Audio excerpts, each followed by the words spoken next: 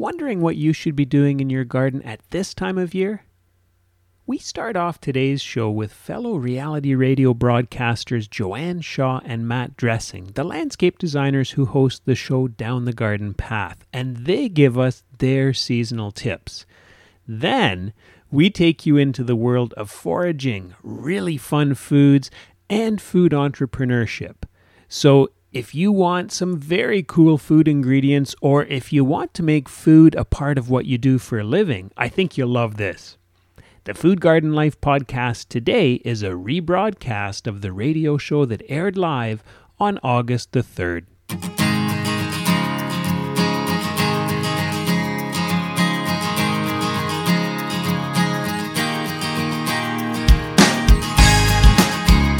Welcome to the Food Garden Life Show with your hosts, Emma and Stephen Biggs, right here on Reality Radio 101.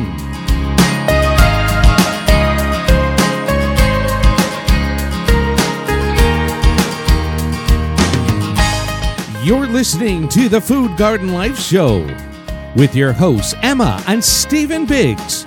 We talk to creative gardeners and food lovers, people who break the rules and make new ones. Emma is a 17-year-old Gen Z gardener, author and speaker, who is crazy about growing tomatoes. She's also the author of Gardening with Emma. Stephen is a horticultural veteran who teaches and writes about food production. And he's also a rule breaker whose Toronto yard has figs, citrus, olives, and all sorts of things he's not supposed to be able to grow. Now, here are your hosts, the daughter and father duo, Emma Biggs and Stephen Biggs. Hey everyone! Thanks for hanging out on the show with us today. We're the show that brings together gardening, food, and interesting people. Hey everybody, welcome and happy August. We're going to start off the show today with talking to reality radio broadcaster Joanne Shaw and Matthew Dressing, hosts of the show Down the Garden Path. And it's going to be a lot of fun, 4 garden nerds on the line together. And if you're interested in gardens and food, but don't have a garden at the moment, our second guest will give you lots of ideas for really great food.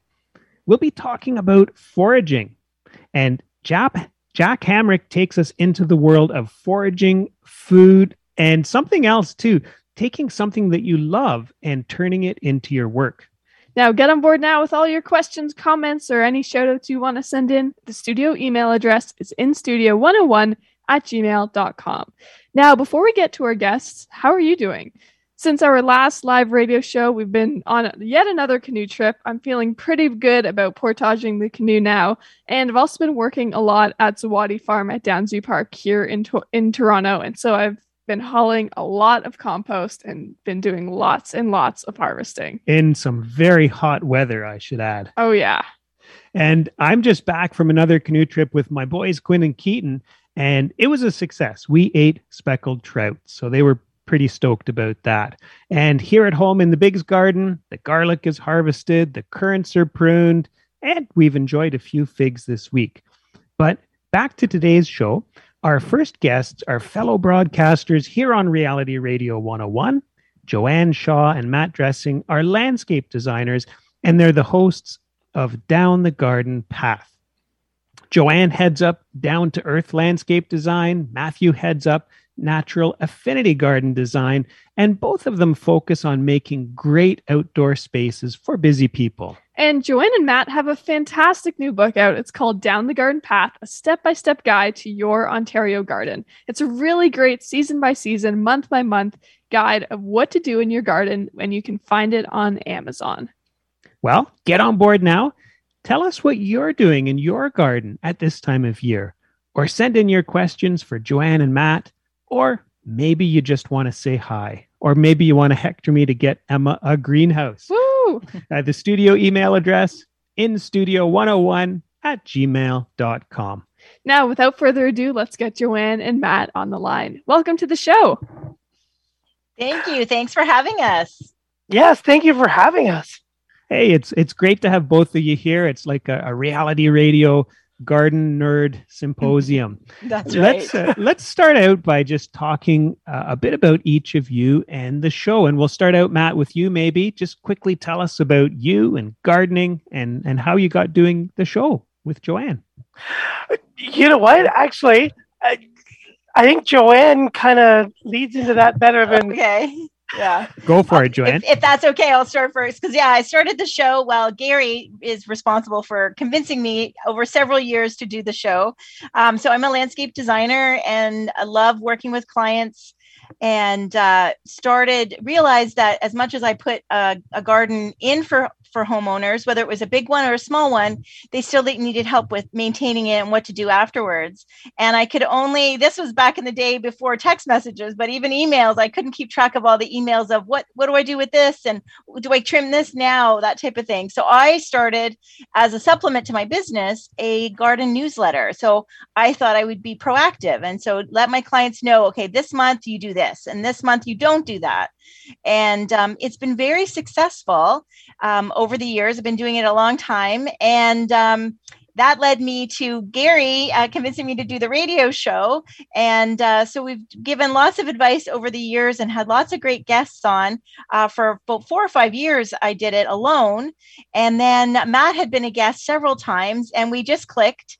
And he really brings the science. As a horticulturalist, he brings a science background, and we just did well on the show together. So he joined me as a host, and we kind of grew the show together that way. Okay, and you do have such a nice energy when you're working together. Thank you. Yeah, and so Matt, you jumped on, and you haven't looked back. You've been great. Well, thank you. Yeah, that was about 4 years ago, I think it was. You had me on for a few episodes, our October in the Garden episode, and then you had me back. And so, after the last 4 years, I've been, just Joanne's wingman, her co-host there, and, bringing lots of helpful information and just a nice back and forth. And since joining her, we've taken it from being the radio show every week with Gary. We were able to launch it as a podcast. And, we've just slowly evolved and continued to do the show that we love. And it's kind of given us the fruit of our latest book, our Down the Garden Path, a step-by-step guide to your Ontario garden. So, Joanne, you've been doing it for, I think, 9 years now. Yeah, I know. And I've been with you for at least the last 4 seasons. So, it's been a wonderful ride. Nice. And we're going to get to talking about your book in just a second. But before that, let's tell our listeners how they can listen to your show and the podcast as well. Well, Joanne and I host Down the Garden Path every Monday night here on Reality Radio 101 at 7 p.m. Eastern Time. So it runs for an hour, and we have all sorts of different topics, guests. I think we've had both of you on our show once upon a time.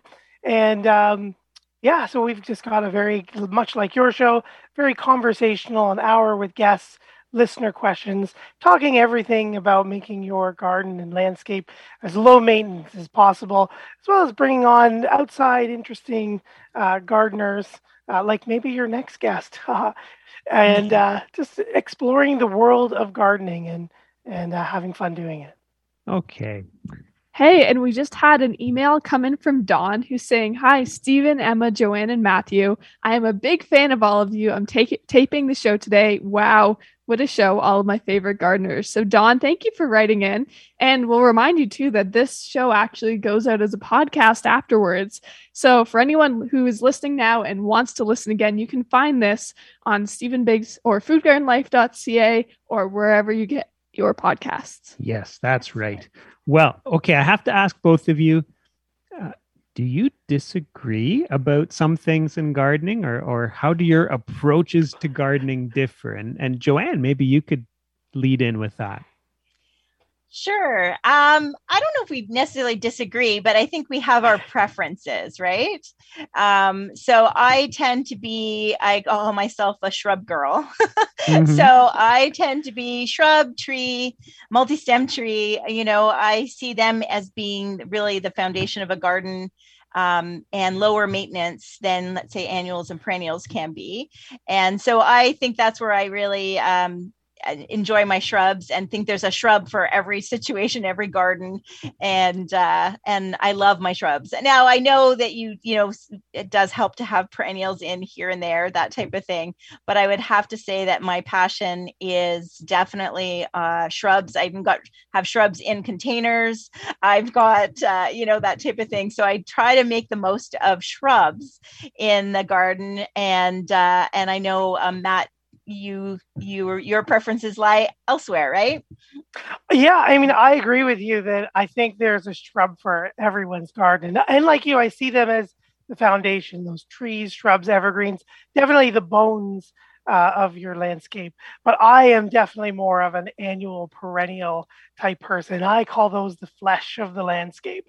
And I like to see them grow and change and throughout the season, flower and do all different things. I like seeing the ground bare and then coming alive every year and getting in there and planting new annuals and trying new things. So I don't think we really disagree, but we have different viewpoints and different ways we're looking at the garden through different plant scopes. That's right. Okay. And, Joanne, I couldn't help but thinking as you were talking about how you like shrubs. I remember talking with somebody who had gone to a school where they had both architecture and landscape architecture programs. And the architecture students, I think disparagingly referred to the landscape architecture students as the shrubbies. So, okay. That's funny. Well, we're super excited about your book. And we'd love to know, because it's such a big undertaking to put down all your ideas into a book and to figure out how to organize it and what should go in and what shouldn't. What got you both going down the path to writing a book? Well, I think the newsletter, Stephen, we did talk to you too. And so your advice was very helpful and for us, but I think the newsletter, I mean, we saw how impactful it was in the sense that people were really enjoying getting that timely bit of information, on what to do. And then we turned it into a segment. So we would have for 2 straight years, at the end of the last Monday of the month, we would say what to do in the garden the following month. And those shows were, of all the shows and all the guests, right, Matt? Like those shows were always so popular because they just, they don't want to read all about, a plant and what you do from A to Z. They just want to know, what do I do today? And what do I do in my garden today? So I think those shows were so popular. So I think the combination of the newsletter and the shows, it really showed us a niche and a need for people because everyone asks for low maintenance. And I know I always joke about, I don't give you plastic plants. There still is maintenance. You still need to do something. But I think if you make it as simple as possible, and if you do it at the right time, pruning can be a really big job if you let it go 3 or 4 years, right? But if you're on top of everything a little bit each month, then I think it really, in the end, makes for a lower maintenance garden. Yeah, that is really great advice for all parts of the garden. And I think of my garden, and if I'm like weeding after I haven't weeded for a couple of weeks, then it's a big job. But if you weed a little bit over time, it slowly adds up to a weed-free garden. Mm-hmm. So we just had another email coming from Brian saying, "Hello gardeners, love all of you. This is such a great treat for listeners. Congrats to Joanne and Matt on their book. This is fantastic." Now let's talk more about the book. And you already mentioned that it's kind of month by month, season by season, because that's how people want to think about gardening. They want to know what's next. So can you share with us some of your top tips for the month of August, which somehow we just started? The top tips for the month of August. Wow. Well, where do you want to start? Because within each month of August, we go through from seeds to bulbs, annuals, perennials, deciduous trees, evergreens. And then even like Joanne said during the shows, we'd always have little miscellaneous tips and tricks that we've scattered throughout there that have to do with tools or local wildlife or stuff. So one of the biggest questions I think that we get, especially this time of year, is often fertilizing. I think that we see the summer has been long. It's been full of drought. This year we haven't had rain for a number of weeks. So one of the parts we have in our August in the garden is a special little page that we drew up on how to fertilize your perennials. And the basics there, it says perennials, but like any part of the book really depends on where you are and the timing and what you're feeding. The overall gist of how to fertilize is there for your trees and your shrubs and other plants. So I think that's a great little section in our August section. One of our other more popular tips that we've got in August, but we have a larger section as well dedicated to the book, is all about lawn care.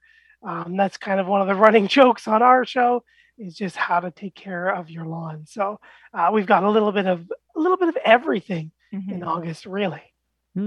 Maybe you can help us with our lawn. It's not looking too spiffy these days. And that's okay. I mean, I think that's something that we talk about in the book, that it's not dead, it's dormant, and so people panic thinking they've lost their lawn, and really it's sleeping, it's reserving its energy for because of the heat. And as soon as we get some good rain, near the end of August, beginning of September, poof, it'll be green again. So yeah, we give tips, and lawn can be a bit controversial. So it is a popular topic on our show. People ask us, but there's equal amount of people who are trying to get rid of their lawns. I know my clients are, and turn them into gardens or food gardens. That's definitely been popular. So we try to balance in the book by making sure we just cover it all for all types of gardeners. Okay.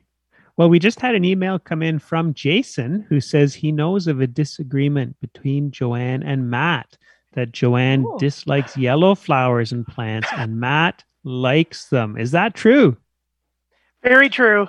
Very true. Very true. Yeah, I don't. Now, let me make it clear. I do not like yellow flowers. I love yellow foliage. So give me lots of yellow foliage, and daffodils. I'm fine with daffodils, but yeah, I'm just not my preference in the garden for some reason. So, and that our listeners are always fun to remind me of that. And Matt loves them. Yellow's not a subtle color, so maybe that says something about personalities then. Maybe. I don't know. I think Joanne's very outgoing, much more than I am. So I'm surprised that it's the reverse. But yeah, we just had an email come in from Donna to all of you. She's asking, Stephen, when is your new book coming out? Donna, I don't know. I don't have one in the cooker right now, but I should get thinking about that. And Emma, she's got something here for you too. Donna's wondering, Emma, how big is the new greenhouse? Well, it's an imaginary greenhouse at this point. In my head, it's massive. It's great. It's filled with tomatoes and peppers and ground cherries. So pretty good on that side. Excellent. And Donna's asking, Matt, can I rake my lawn yet? And Joanne, spray paint any yellow flowers to a color that you like. Oh, I like that. Yeah. Well, and she says, you folks rock. Maybe let's jump back to the question for Matt, though. Can Donna rake her lawn yet? Yes, you could definitely be raking your lawn. But if it is dormant, you do want to stay off of it. It's defenseless. She's pulled in all of her resources to wait for the cooler weather for her to regenerate. So, Donna, if your lawn is dormant, she's kind of that brown, flat, that scorched kind of lawn look, leave her be. If you have some debris out there, run out and pick it out there. But those growing tips that sit on the soil are exposed, and you don't want to do too much damage to them until they're ready to pop back out in the fall. So minimal out there. If it's green, go right ahead. Yep, for sure. But yeah, just watch what state is she in right now. Okay. Well, at this time of year, the garden, at least my annual garden, is pretty full, pretty chaotic. There is so much going on. And every year I try to take some notes to remember what's happening. So I know 5 years from now, this variety did well, this plant did well. I'm not very good at that, but I love that in the book you have space for people to write down notes about their garden. So I'd love to hear from both of you. What do you like to keep track of in the garden? What do you like to write down so that you know for the future? Yeah. You know what? One of the things that I like to take down and I haven't done it in our book yet, but I have another garden journal, and I like to write down the weather. I like to write down the high for the day. Was it rainy? And then anything else I like to kind of see in the garden. I know when annuals get big and they get close and perennials, you start to get those little spots where the air doesn't quite move, or there's nice little hiding spots for other insect pests and diseases to emerge. So any scouting, any IPM scouting I might be doing, saw aphids or powdery mildew moved into an area that I haven't quite seen it yet before, that sort of thing. So that's what I like to track of. And as well, just like you, any other cool or new cultivars that I might see, or new plants excited that I'll have to try. What about Joanne?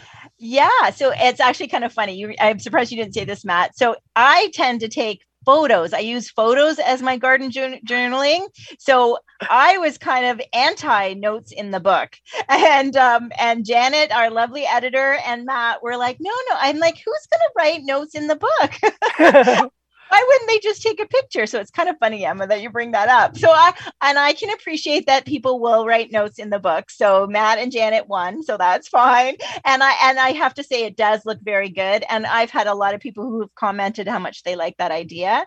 I think for me, it's I'm more visual. So the photos, and when I look from similar things like from month to month, from year to year, like how are things filling in, or what's time to go, that type of thing. I'm pretty vicious. If I don't like the plant and it's not behaving like I want it to go, then it goes. So keeping track of different varieties, new ones when they come out, I could see that being a benefit. But being more visual, I think using a phone is a good thing too. What you say about photos is very interesting to me, because a year ago, this past spring, I took a bunch of photos in my front garden so I could remember where to plant tulips, because I find that in the fall, when I'm thinking about planting tulips, I can never remember where I already have tulips or other bulbs, and I start planting and I end up digging up half the stuff that's in there. So I love your idea of photos. I think that's a great tool for gardeners. And we do say that a lot in the book. Yeah, right? That often is one of the things. We almost had to take some out because we were saying it too often. But, so we think that is a really good and easy way to remember not only where something already is, that's a perfect example, or looking like right now, August can be a tricky time in the garden. And whereas like all the, June, July things have finished blooming, and like our fall, September things haven't started blooming yet. So August can be sometimes a little bit of a gap. So taking photos now to see where are the gaps. So when you're planning again for new plants, you can see, okay, well, I need something, at the garden center, you don't need any more June flowering plants. You don't need another peony, but you need something that's blooming in August. And that can really help. Okay. Another email in, this one from Patty, and saying, this garden shows the best, lots of expert advice. All of you are amazing, and that she's learned so much from all of us over the years. So Patty, thank you. That means a lot to us. Thank you. Well, Thanks, okay, Patty. so we're all going to go out and take photos of our gardens after we finish the show, and we still have a few minutes left. So let's get in a few more tips for this time of year. What can people be doing? And Joanne, maybe we could start with you. Sure. I'm just going to flip open the book and see. Okay. Well, I think I do want to also mention our design favorites as well in the book. So I think that is another, speaking of holes and places in the garden. So I think now is a good time to look at your garden and kind of see what's blooming, what's done blooming, what you wished would bloom longer, so maybe it's not getting enough sun in its spot. It needs to move. And so Matt and I, each month we went through the book and we kind of picked our favorites. So something that's blooming or looking good that month. And so that's something, I think is really good. And water. I think the other tip right now is watering. And not just annuals and perennials. Our trees need water, our shrubs need water, our city trees need water, which can sometimes be controversial. I think a lot of people think, well, the city tree is not their tree and they don't have to look after it, but it shades our house, it shades our street, it adds property value. There's lots of reasons.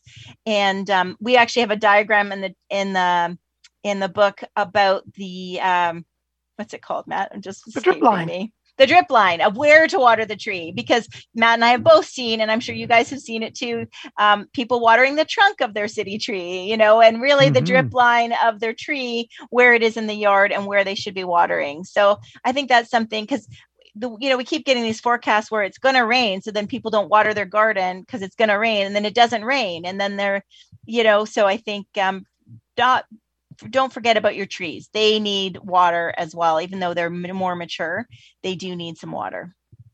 Okay. That's a great tip. Matt, do you have additional tips to weave in here? My main tip was going to be watering as well, and those newly planted evergreens, because unlike our trees, shrubs, or perennials are more herbaceous looking things, they're not going to show signs of wilt when they're dry and they're ready for a drink. They're going to get to the point where they're going to collapse almost completely. And evergreens have that way of, taking damage, but as the seasons change, that's where you start to see the damage, the dead tips, where that limb just starts to brown out and die. So, keep those evergreens, especially those newly planted evergreens, an eye on those, and keep them evenly moist all the way until that ground starts to freeze up. So they always have that water to fight. Yeah. Okay. Well, something I want to say thank you to you both for including in the book is a glossary of garden terms. And it's amazing because it's full of so many great terms. And I just looked it up because you said drip line and I know what that is, but I was like, is it in the book? And I opened up the book and it's there. And there's so many other great definitions in there. Yeah. And so I think that's something that more garden books should include. It's really fantastic. Excellent. I'm glad you like that, because that's a big shout out to Matt, because he did such a deep dive on that. So thank you, Matt. I think it turned out great.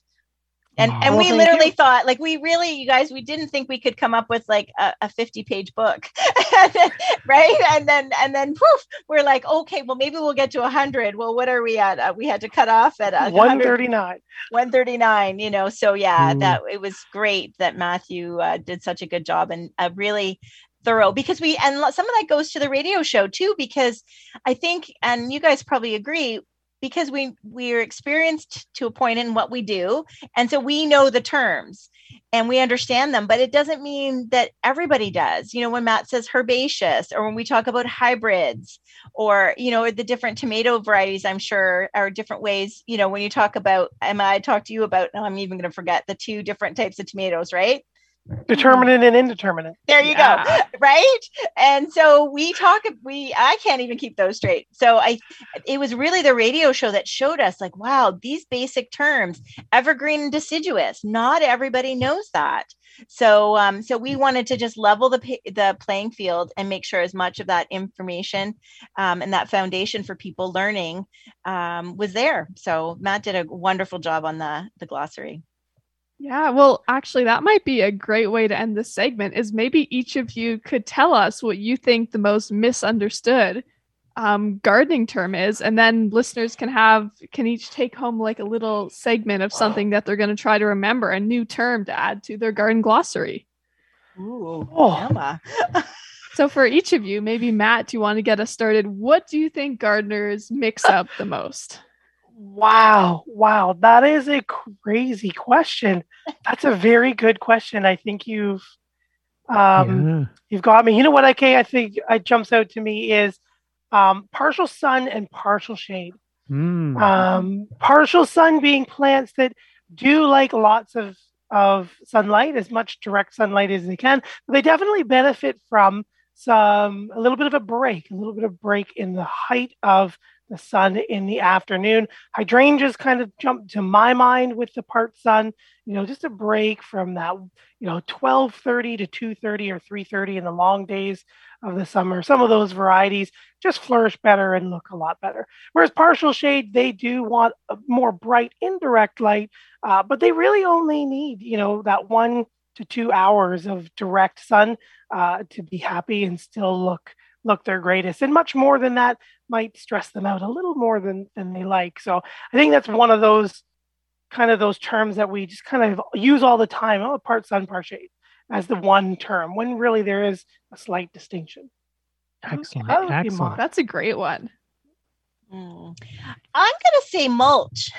Sounds like Okay. a hard thing to say, but I feel like people are starting to, especially, don't even get me started on the whole colored mulch, because that's a whole other show. But, I think people see mulch as a feature, as a decorative feature, as something like that, the mulch needs to look good. That's why they want black, or they want it to look a certain way, as it's a feature of the garden. And mulch has a job.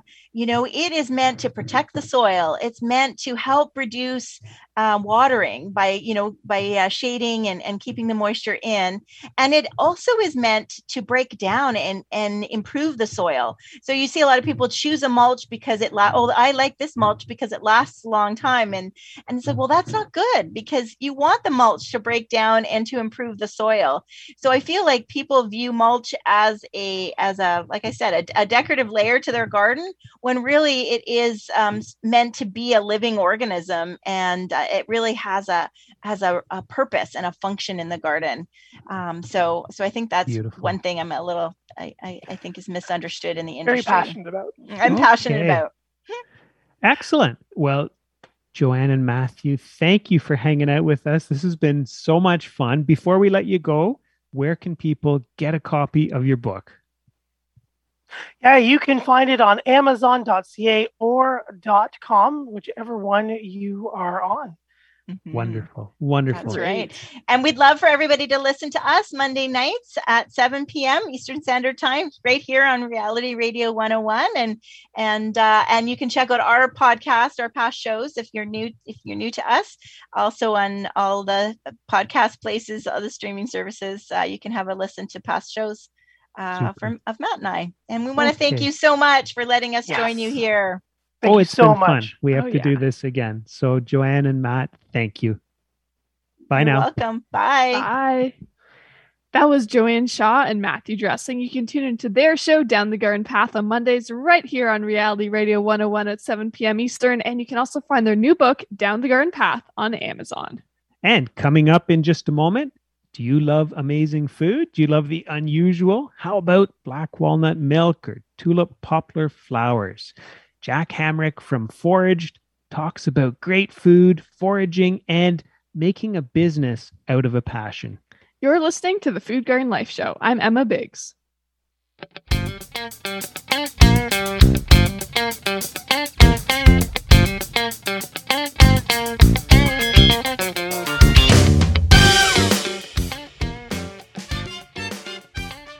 We'd love it if you keep in touch between radio shows.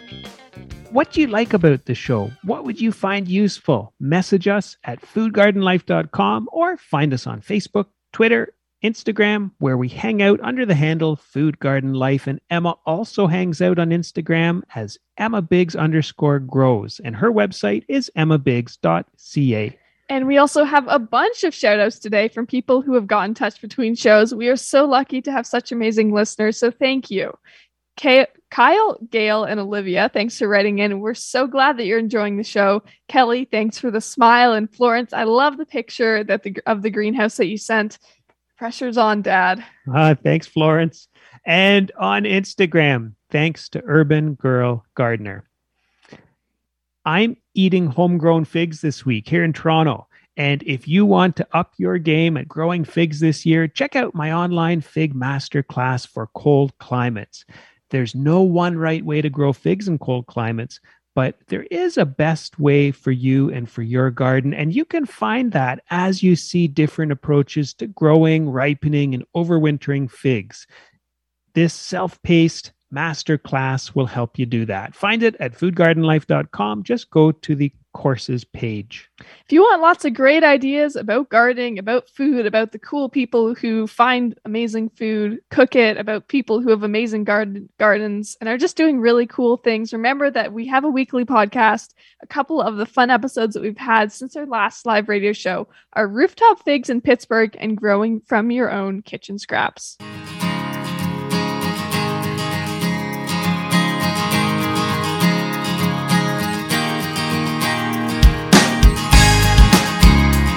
You're listening to the Food Garden Life Show with your hosts, Stephen and Emma Biggs, right here on Reality Radio 101. To get on board right now, send us an email. Our email address is instudio101@gmail.com.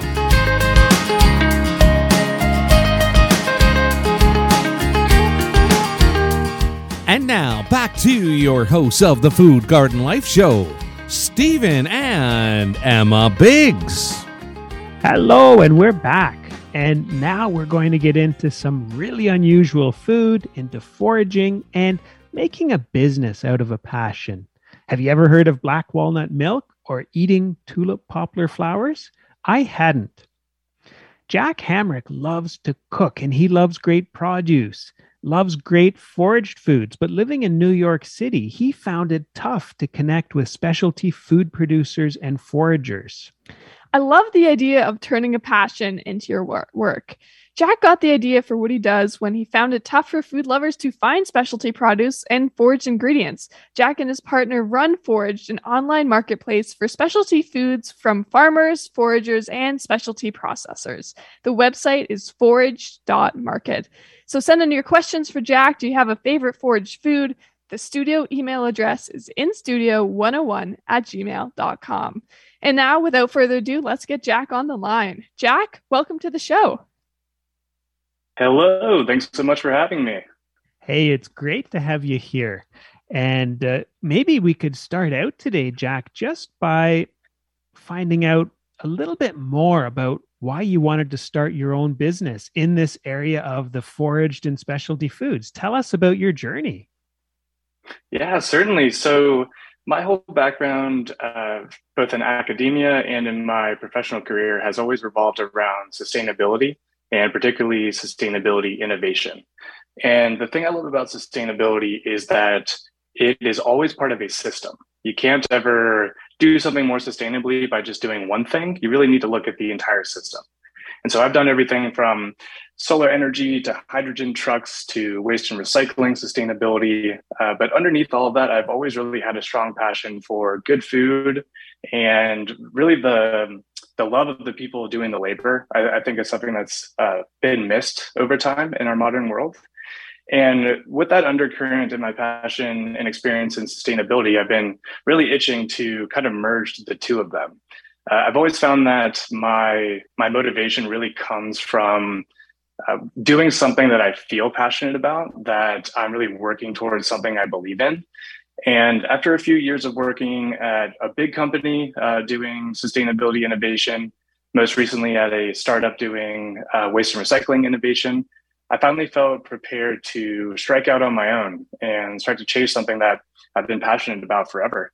And I'm sure we'll get a bit more into the details, but briefly, I started to see an opportunity around overlooked foods, both indigenous foods, wild foods, just unconventional foods in general, and the opportunity to really empower small-scale food producers and put the power of the food system back in the hands of the little guy. And when I kind of saw that opportunity and the sustainability angle that you could implement around it, I decided to take the leap. Okay. That's a pretty amazing jump from being in waste and recycling and vehicles and jumping into food. And yet, as you say, I guess sustainability is that common thread in there. That's right. Yeah. And it's like, I'll pull an example out of the air for, I call it systems thinking. I think it can be applied to really anything, but sustainability is really interesting because let's say you're, thinking about building a new highway or something, right? someone might, an urban planner might just say, hey, this is the best location. And then you might have another expert saying, well, there's already a community there. What happens to that community? Someone else might say, what about the tax revenue? What about the wetlands that's nearby? There's so many different angles. And I feel like people often become very specialized. And when you're thinking about sustainability and these sorts of decisions and innovations, you really do have to think about every single angle of how something might be changed for the better. I've always been very generalist in my interests and sort of disciplines that I've pursued.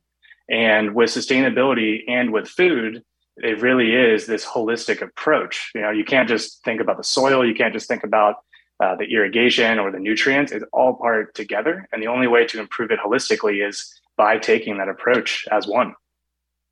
Okay.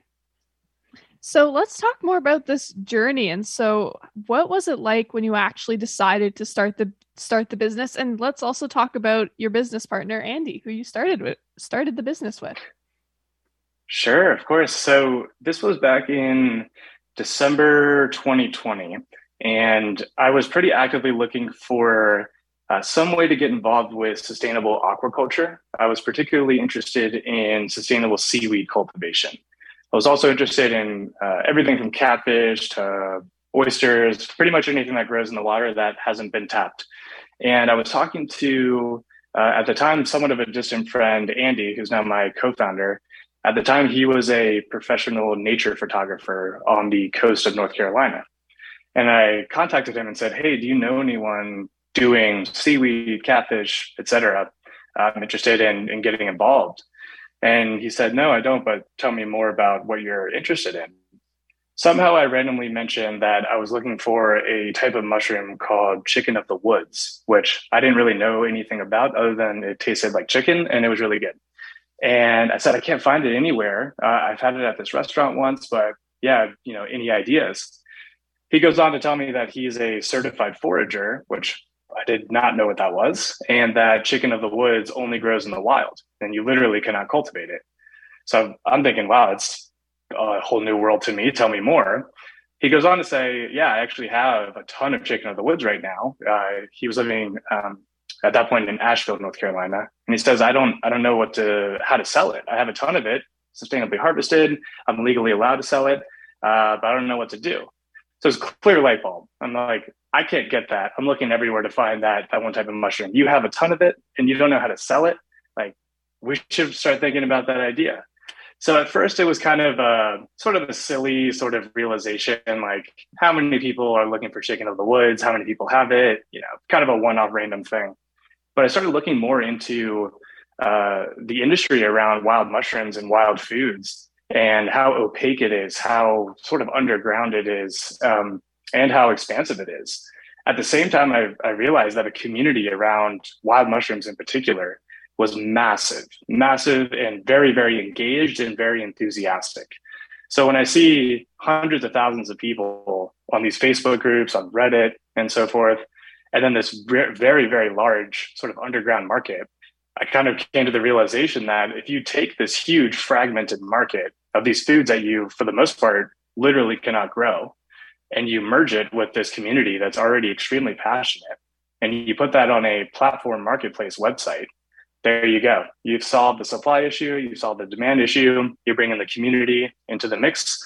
And we saw a ton of enthusiastic response. I mean, the first week that we went live, we basically did no marketing at all for the first probably half a year or so. And the response from the community was so strong that we ended up growing pretty quickly. That's amazing. Okay, well, tell us a little bit about what it's like to work together. What do each of you do? Because I think a lot of our listeners are interested in this idea of taking something they love and making it into a business. But the idea of collaborating with other people can be intimidating. So what do you each do and how do you do that? Yeah, good question. So we actually work incredibly well together with sort of different backgrounds and different strong suits. So Andy was a professional photographer for quite some time, very sort of artistry driven, very, very engaged with other people, very empathetic. And he was our first user, setting up his own business on Foraged. So he has an incredible background in design and really just being super close in touch with the people using our website to grow their businesses. And then from my side, I'm more of the business background, the big picture, the innovation side of it. And so when you combine that deep empathy from the user perspective and sort of the artistry and technology perspective that Andy brings with my side of the higher level view, the overall business trajectory, bringing those two together, we plug like almost all the gaps that we've had here at the beginning. And it's been a very happy marriage so far. Okay. All right. And for any listeners who are just tuning in, we're chatting with Jack Hamrick from foraged.market, which is an online marketplace for foraged and specialty foods. Jack, next, I'm wondering if you can just give us any pieces of advice for people who are interested in the entrepreneurial side of things and starting a business. What are your top 2 or 3 tips you'd give to people? Sure. My top tip is give it a shot. You'll never know if you don't try. And I definitely think the fear of regret, I think anyone might regret not giving something a shot more than they would if they did give it a shot. So even if it's just on the side, just getting your feet wet, that would definitely be my first advice. The other thing I've noticed too is I feel like almost every day of aging, I'm not that old, but I got married a few months ago. I have a dog now, and it seems like with every day that passes, sort of the risk tolerance decreases. Granted, I don't have kids. That's a whole new world of dependency and people to provide for. But I really do feel like the best day is today. And give it a shot. You can do a lot on the side, whether it's weekends and your off time. That's really how we got started with Forage. Was we both had regular jobs, and we were just seeing what was out there. I think beyond just having like the self-confidence and curiosity to give it a shot is think about what is driving that interest and what is driving that curiosity. Is it for a lot of people in our community, it's really the drive to nourish people in their communities, to connect with new people all over the world who are passionate about the things that they're passionate about. I think as long as there's a passion underneath and something that's really core to who you are, that's really the key to not just finding massive success. That's a great byproduct of it. But simply that self-confidence and belief in yourself, and knowing that at the end of the day, if you give it a shot and you have fun with it, that I think that's success for me at least, or for anyone I would give advice to. Yeah, that is really good advice. Well, I'm curious to know, when was the moment when you felt like Forage was starting to connect with people, when you thought, okay, this is a successful business and it's doing what we wanted it to?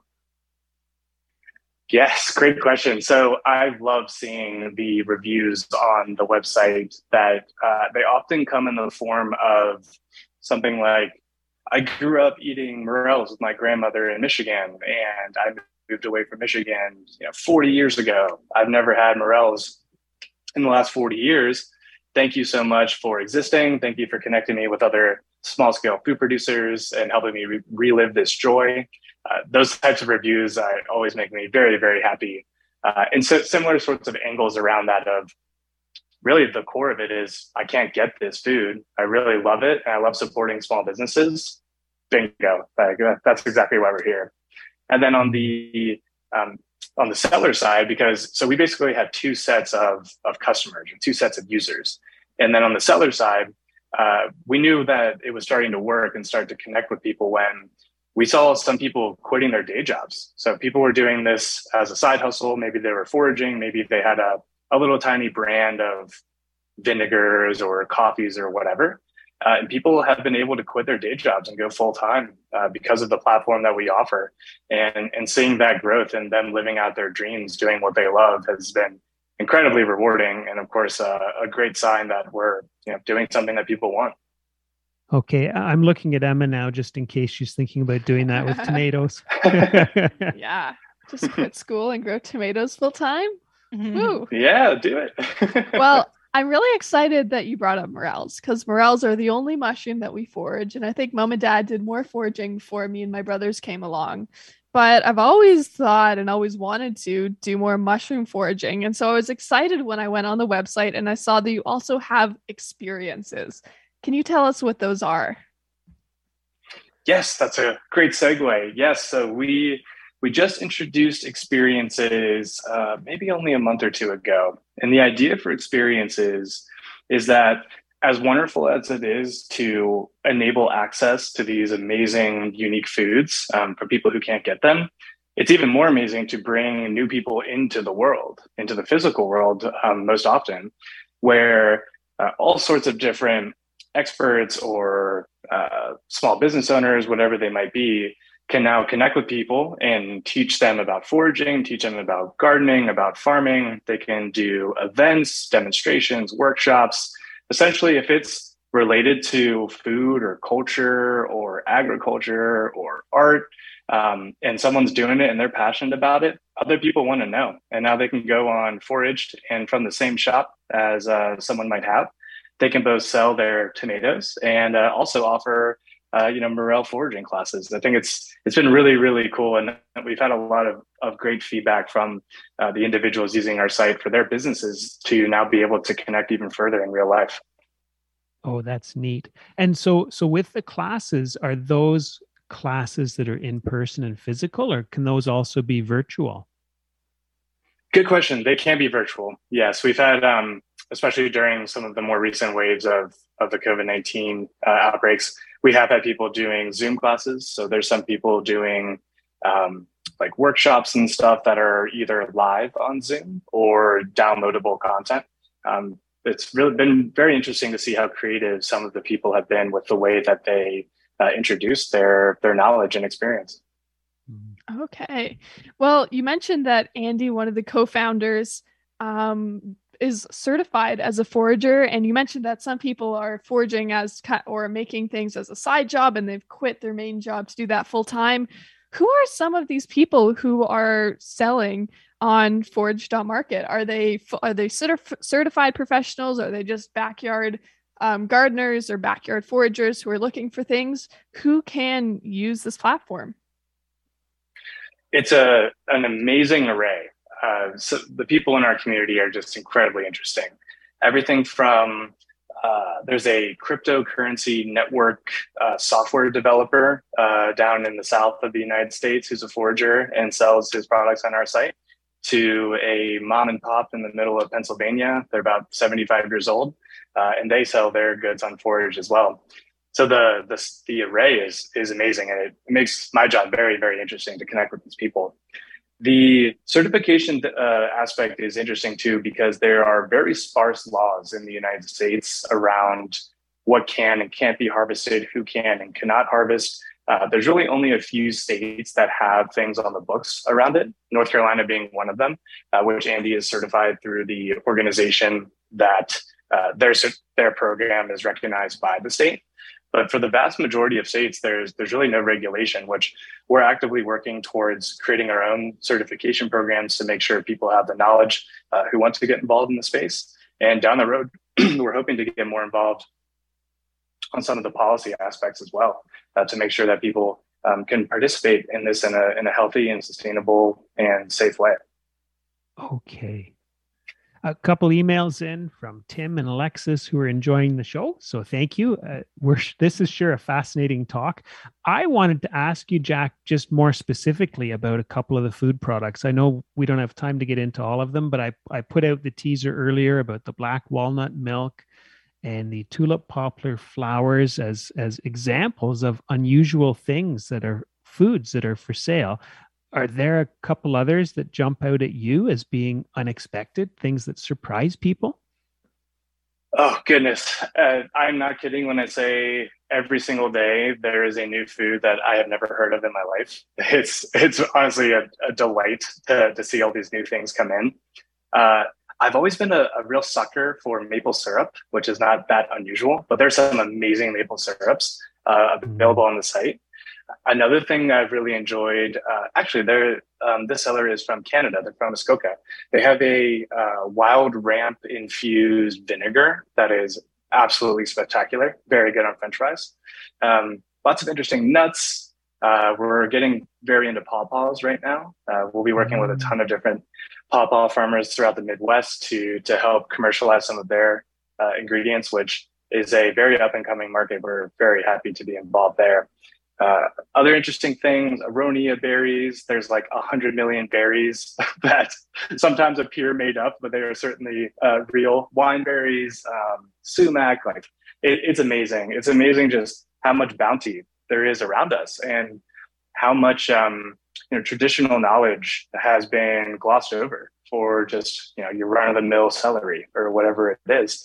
It's been spectacular to shed awareness not only on the individual edible ingredient, but to tell the stories of the people who have retained that knowledge and that culture around it is something that I'm very motivated by. Mm-hmm. Yeah, I mean, certainly for me, an aronia berry, it's a name I hear all the time, but I wouldn't know where to start with it in the kitchen. So it's great to think that people are passing on that knowledge. Well, yes, and go ahead, Emma. Sorry, you can go ahead. I was going to say, Steve, that's a big, we're hiring right now for those listening. We need help. A big gap we have right now is we want to be able to educate folks better on what to do with all these amazing ingredients. Some of them are very unfamiliar to the everyday person. And we think we have a gap right now, not doing it justice when we're not teaching and educating folks on how to do different things in the kitchen with these ingredients. Mm. Yeah, well, I was going to say, actually, I saw some really cool recipes on the website, everything from how to grill chicken of the woods and purslane salad to something I was very excited about, ginger chocolate daylily buds. And so I was really excited to see lots of the recipes on there. Yes, thank you. That's our teammate, JB. He is an unbelievable cook and an even better photographer. I don't understand how he comes up with these recipes and how he shoots them with such beautiful photography. He recently made a chicken of the woods buffalo sandwich that I want to eat my computer when I look at it on the screen. Oh. It's absolutely, it's amazing. Oh, that sounds good. And we saw Chicken of the Woods, by the way, for sale not too far from here in Toronto. You said Kitchener, I think, Emma? Yeah. So for people wondering where different providers are, they're everywhere, right? Everywhere across North America. That's right. Yeah, we're in primarily US and Canada. We are in, I think, about 7 to 9 other countries around the world, but primarily US and Canada. And we do make a point on any given product page or shop page to have a map to show you whereabouts someone is. We don't show the actual address. Privacy is key. But yeah, we always want to show where things are from. Some people treat different ingredients almost like wine, where they know that XYZ tastes different in the Pacific Northwest than it does in the Northeast. And by providing more information about who's actually producing your food is really what we stand for. Yeah, well, I was very excited to see Chicken of the Woods because I've heard so much about it, but it's one of those things I've never tried. And so I'm excited to hopefully make Dad order some when we're done this and hopefully try a whole bunch of other neat things that I have also never tried. And so Absolutely. for people interested in checking out some of the foods, foraged.market. And Jack, for people who are thinking, oh boy, I've got, out back, we're growing XYZ, or we've got whatever, people interested in maybe selling or thinking about selling, what should they do? Where should they find out more? Definitely, yes. So our website is interesting. It's not .com. There's all these fancy new website domains now. And by fancy, I mean less expensive. So our website is www.foraged.market. That's our main website page. And for folks who are interested in growing their business and sharing their wonderful products and ingredients with others, you can go to www.foraged.market/sell. And there's more information on there. It's free to join, free to list. We're here for the folks on the site. And we'd love to see more people get involved. Okay, that's wonderful. And maybe as a parting question for you, if you had to pick one foraged food to cook for dinner for tonight, is there anything that jumps out at you? It is chanterelle season right now in the Mid-Atlantic and Northeast, so I'll probably pick some chanterelles, maybe a little pasta with it, maybe even a little truffle oil on top. That sounds pretty tasty. Ooh, Oh, that sounds so good. sounds great. Jack, it was really great talking to you. Really great to hear about Forage. Thanks so much for joining us on the show today. Thank you so much, Emma and Steve. I really appreciate it. Thank you. All right. Bye now, Jack. Take care. That was Jack Hamrick from Foraged, and you can find him and lots of very cool food online if you go to www.foraged.market. And the Food Garden Life Show is just about over for today. So a big thanks to Joanne Shaw, Matt Dressing, Jack Hamrick for joining us on the show, and a shout out to our producer, Gary, who makes this first Wednesday of every month just so much fun for us. Thank you, Gary. Thank you, Steve and Emma. And thanks to all the listeners who wrote in. Thank you, Dawn, Brian, Jason, Donna, Patty, Brenda, Alexis, and Tim. And we'd love to hear you for our next live show. You can always connect with us on Instagram, Facebook, and Twitter, where we hang out as Food Garden Life. And you can also find me on Instagram under Emma Biggs_grows. And don't just connect with us, give us your feedback. Are we getting things right? Who do you want us to have on the show next? Just drop by foodgardenlife.com. You're listening to the Food Garden Life Show. I'm Stephen Biggs. And I'm Emma Biggs. Have a great month, everyone.